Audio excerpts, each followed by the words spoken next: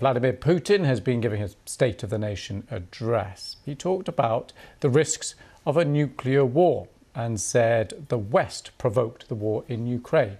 We'll hear that in a moment. First, though, let's take a look at some of the claims he made. He said Russia is gaining territory in what he insisted was a defensive operation in Ukraine. He thanked members of the armed forces fighting in Ukraine and their families at home. But he didn't mention what it might take for Russia to end its military action in Ukraine, and nor did he touch on what's been happening to his political rivals, like the opposition leader Alexei Navalny, who died in a prison this month. While Vladimir Putin had this message for Western countries supporting Ukraine's military.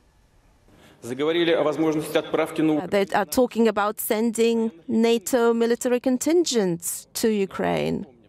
But we can recall what happened to those who used to send their contingents to our country. The consequences for these potential intruders will be much more tragic now.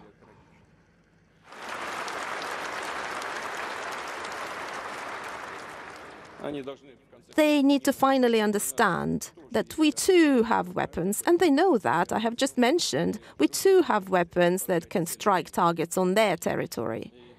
And everything that they're thinking of now, everything that they use to threaten us and the world, that all this is a real threat of nuclear weapons being used, which spell destruction of civilization.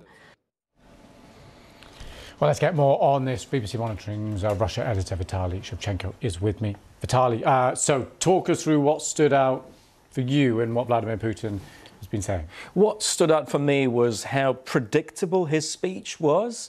The Russian president still describes his own country, Russia, as a nation which has been defending its legitimate interests against an aggressive West, which is described in his speech as a destabilizing force, creating conflicts across the world. The first half hour of his 2-hour speech focused pretty heavily on what Vladimir Putin describes as a special military operation in Ukraine.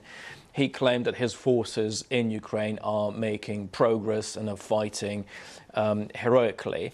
He reiterated warnings to the West not to get more involved in Ukraine. Vladimir Putin said that Russia's nuclear arsenal was in full combat readiness, and he said that Russia had weapons that would allow it to strike Western nations in their territory. What followed was could be reasonably described as a speech that would be given by an official ahead of an election. And Russia is holding presidential elections in 2 weeks' time, which Vladimir Putin is all but certain to win. He talked at length about all the measures that his government is planning to carry out to improve infrastructure, help the Russian economy. He reeled off numerous figures.